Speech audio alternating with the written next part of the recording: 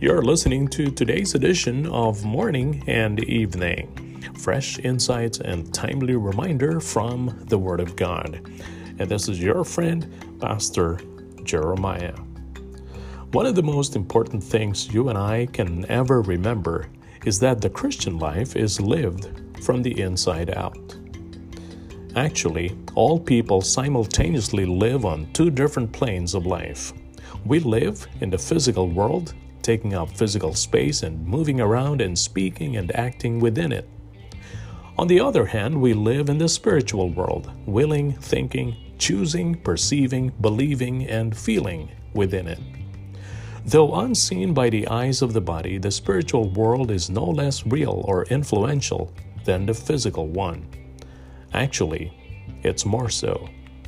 The reason we must keep this distinction in mind is to not fall for the natural propensity to confuse the two planes.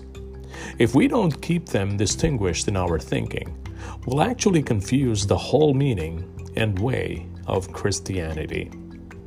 Let me explain. By keeping the planes of life distinguished, we remember that Christianity is lived from the Spirit of God and not from the body of man, from the plane of faith and not the plane of works. We must understand that Christianity is not lived by externally following a code of ethics. It's not lived by keeping a code of ethics with a nice attitude or frame of mind. It's also not lived by determining to practically love people, do good things, and be like Jesus. These are shoulds. Christianity is not lived by externally pulling off what we should do. Shoulds are not life. They are called religion. They result in people looking at us, not looking at Jesus. And because of that, you and I, not our love, can save no one. You see, when we remember that Christianity is lived from the spiritual plane, we begin to realize that sin is the result of what is happening within us. Bad behavior on the physical plane is the natural byproduct of sin on the spiritual plane, nothing more. Changing behavior doesn't mean the Christian life has been achieved. Changing your behavior on the physical plane doesn't mean sin has ceased. Behavior void of the power of God, this is what sin looks like on the physical plane, whether that behavior looks ugly or pretty. Real godliness is accompanied by the power of God, which is His perfect love. Sin then is separation from love, not because we actually are, but because we think we are. Sin is internally forgetting God's perfect love for us. Sin then is not living in God, who is love. Sin is forgetting who we are to God.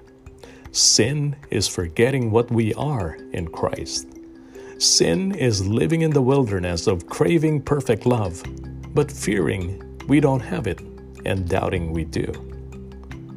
When you and I mix the planes and don't distinguish the physical from the spiritual, we have a tendency to think of salvation as a thing for then, or later, or after this life. Heaven only seems reachable after this life. Living in union with God only seems possible then. And so we relegate heaven to later, and good behavior as our mode of life for now.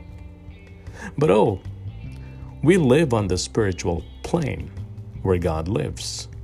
We have the Spirit of God Himself residing within us. We have access to heaven through Christ Jesus at every moment. In fact, living in God is our salvation. It is now, as it will be then. Friends, you and I enter God. Abide in love. When we actually quit life from this plane, from these external resources, and internally call on Jesus to come rescue our spirits and bring them to God. This is why after David had his affair with Bathsheba, had prayed, "Create in me a clean heart, O God, and renew a steadfast spirit within me. Restore to me the joy of your salvation, and sustain me with a willing spirit." David didn't ask God to alter his actions. David asked the Lord to rescue him. Yes, he asked for the joy of salvation, the joy of rescue. He knew he'd exited the house of the Lord, and he wanted back in. Yes, this is the joy of salvation.